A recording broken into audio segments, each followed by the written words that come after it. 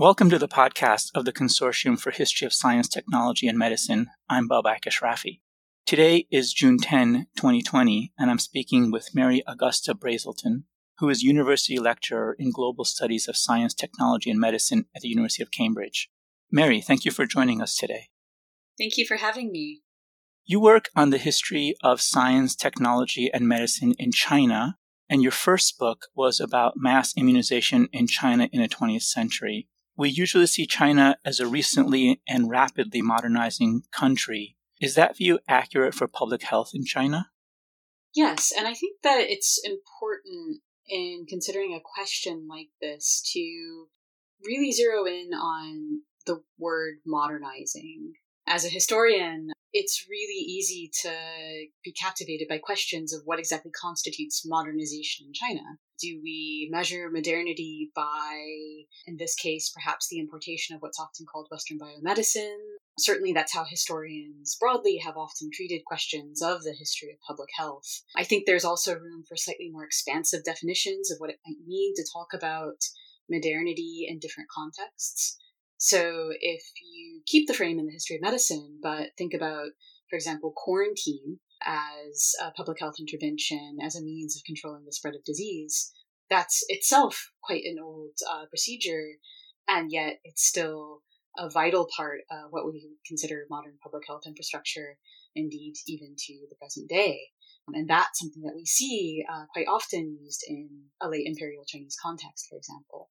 That said, in terms of what we tend to think of as modern public health, in terms of, for instance, practices of vaccination against infectious disease, responsive clinical care programs, infrastructure like sewers or latrines, public promotion of hygienic practices like street sweeping or boiling one's drinking water, then scholarship does suggest that these are ideas that we see really emerging and taking shape in mid-19th century China and early 20th century China, especially via treaty ports, cities that were subject to a variety of colonial influences. This is something that Ruth Rogowski has shown in her landmark work, Hygienic Modernity. And so if we look at 20th century China more broadly, we see a growing capacity on the part of the various states that held power there to administer public health as it was constituted in these practices. Are there specific legacies from the history of medicine and public health in China that might be shaping the response to the current epidemic? Yes, I think we can see specific historical legacies that figure in really interesting ways in the contemporary situation. And I think there are probably three examples of this going back further and further in time that might be interesting to talk about. So most recently, China's experience with SARS, with the virus SARS-CoV-1, as it's sometimes called, in 2003, really coincided with the reformation of public health in China. So not only was the SARS outbreak an important moment insofar as it set certain precedents for responses to a novel coronavirus like this, it also happened to take place just as processes of public health reform were getting underway to respond to trends of the 1990s and early 2000s. So, for example, this was a moment when a very old structure of epidemic prevention stations was being taken and adapted to produce new centers for disease control.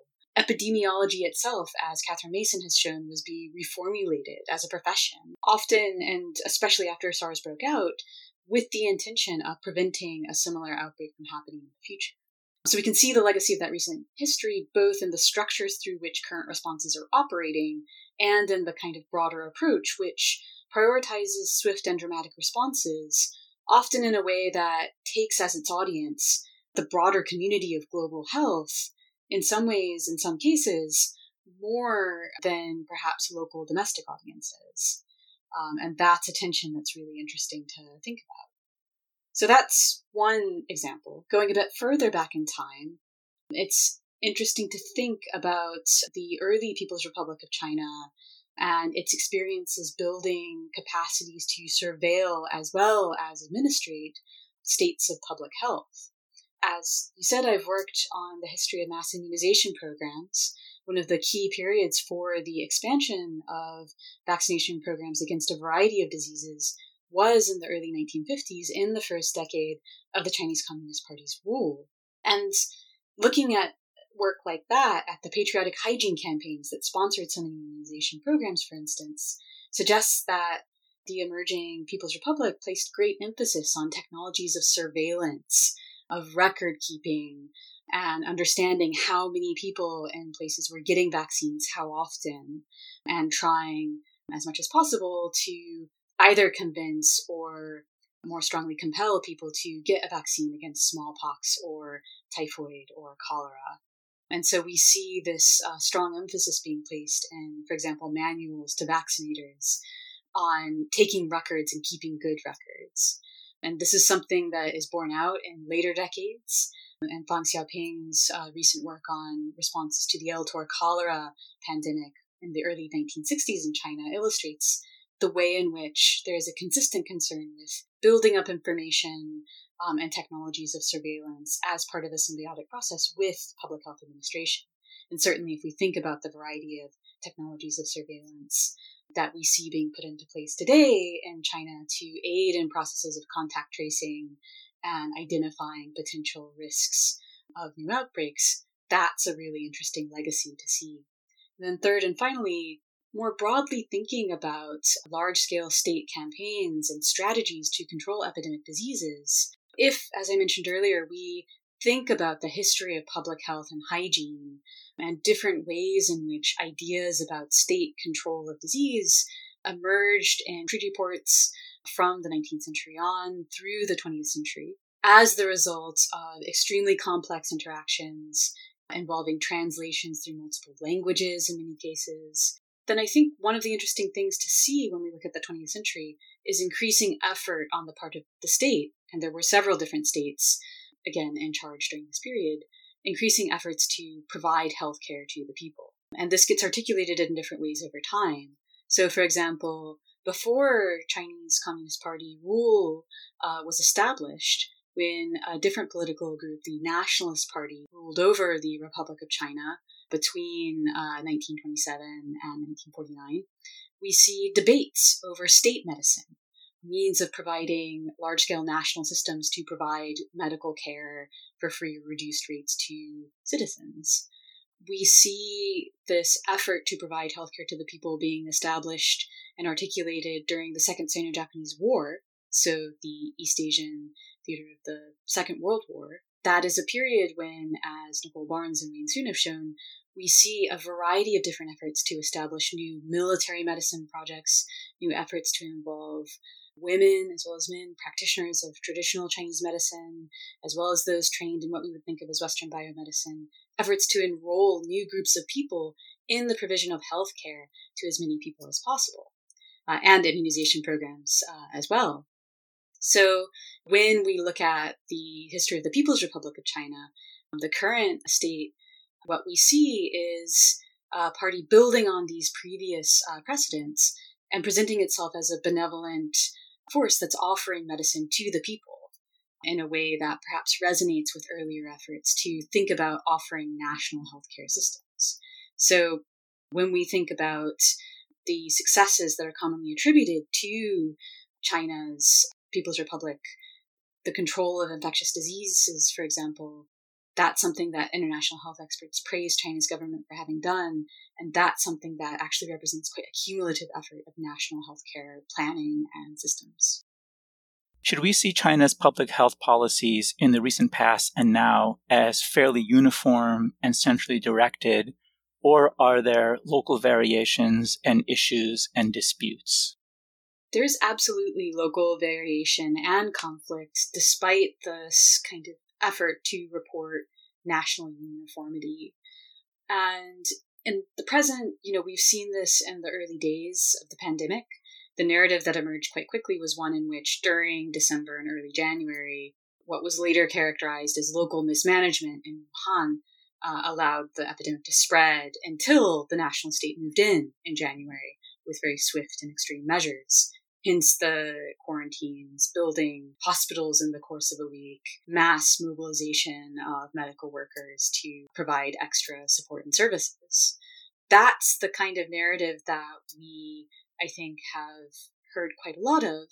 And yet, I think there are also really interesting cases in which individual municipalities quite proactively responded to news of the epidemic by effectively imposing their own quarantines quite quickly, in some cases building barricades, I've read reports, to prevent outsiders from coming in. There's variation in how different provinces might have responded. It's worth noting, I had mentioned this point about how the state builds capacities for surveilling health as well as administering it. And while I think that's important to recognize, it's also important to note that there's no single government repository of all data that is collected from different efforts to use contact tracing apps and things like that. Different government agencies don't necessarily share information with each other. And so that results in a certain degree, I think, of fragmentation in terms of things like efforts at contact tracing. Local governments can't always access information as easily as we might assume. So I think it's really worth bearing in mind the multiple levels of locality, from the province to the municipality, right down to the neighborhood. And in some ways, at least I'm reading accounts that stress the role of really quite low-level administrations, of neighborhood committees and housing estate committees and administrations, in which it's someone from your local community, perhaps, who is monitoring you if you're at any risk of contracting COVID-19. And so I think that system of mutual responsibility in which individuals are held accountable within quite local communities is really quite fascinating to see. How are China's international relations and the history of those relations affecting its response to the epidemic? So I think it's really fascinating to consider this question of international and foreign relations on the part of China and how that history has shaped the present day. And China has historically been a leader and quite a public leader in global health. If we think back to the 1960s and 1970s even, and really the 1970s as this period when the People's Republic of China really regained a working relationship with the WHO in a serious way, it's during that period that we also see important developments in global health taking inspiration from Chinese healthcare programs. So the primary healthcare movement of the 1970s, which culminated in the declaration of Alma-Ata at the end of the decade, asserting primary healthcare as a major direction for global health, one of the common examples of a successful primary healthcare oriented system that was cited in support of this kind of approach was China's rural health program.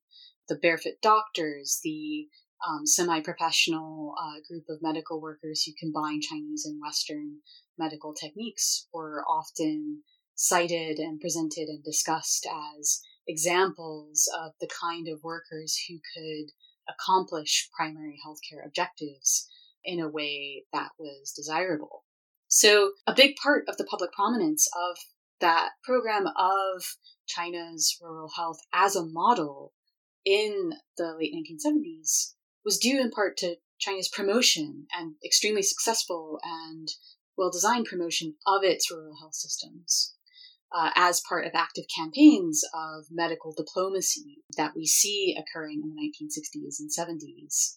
So efforts to bring delegations from the Western world to China, demonstrating the effectiveness of public health programs and rural health programs, but also interventions in the non-aligned world, as it was then called, in many parts of Africa and Latin America to provide medical and other forms of aid to states in these regions. That was in part an effort to compete with the Republic of China on Taiwan for recognition as the sovereign ruler of China. And yet one of the results was this increasing prominence of China's rural healthcare system. So there's quite a significant history of China playing a leading role in global health on a very public stage. And that, I think, that legacy matters to understanding current concerns with presenting a public image in China of having control of this disease. There's also a much more recent precedent of SARS in 2003, when we see a novel coronavirus emerge and become a pandemic in a way that the emerging epidemiological profession in China is very keen to avert and to avoid ever happening again.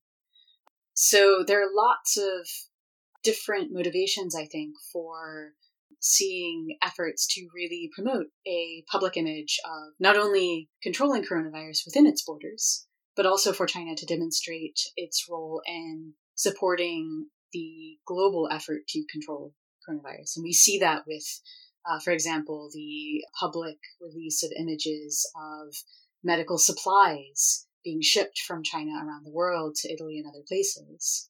And so it's really worth keeping in mind that there are lots of these different motivations.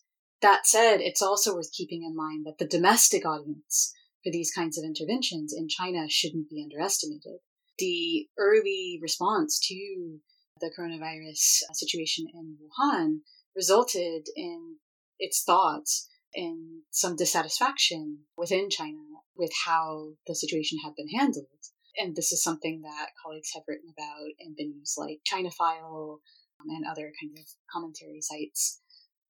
And so there are quite strong motivations for China's media organizations to really present quite a clear image of themselves controlling this disease for domestic as well as foreign audiences.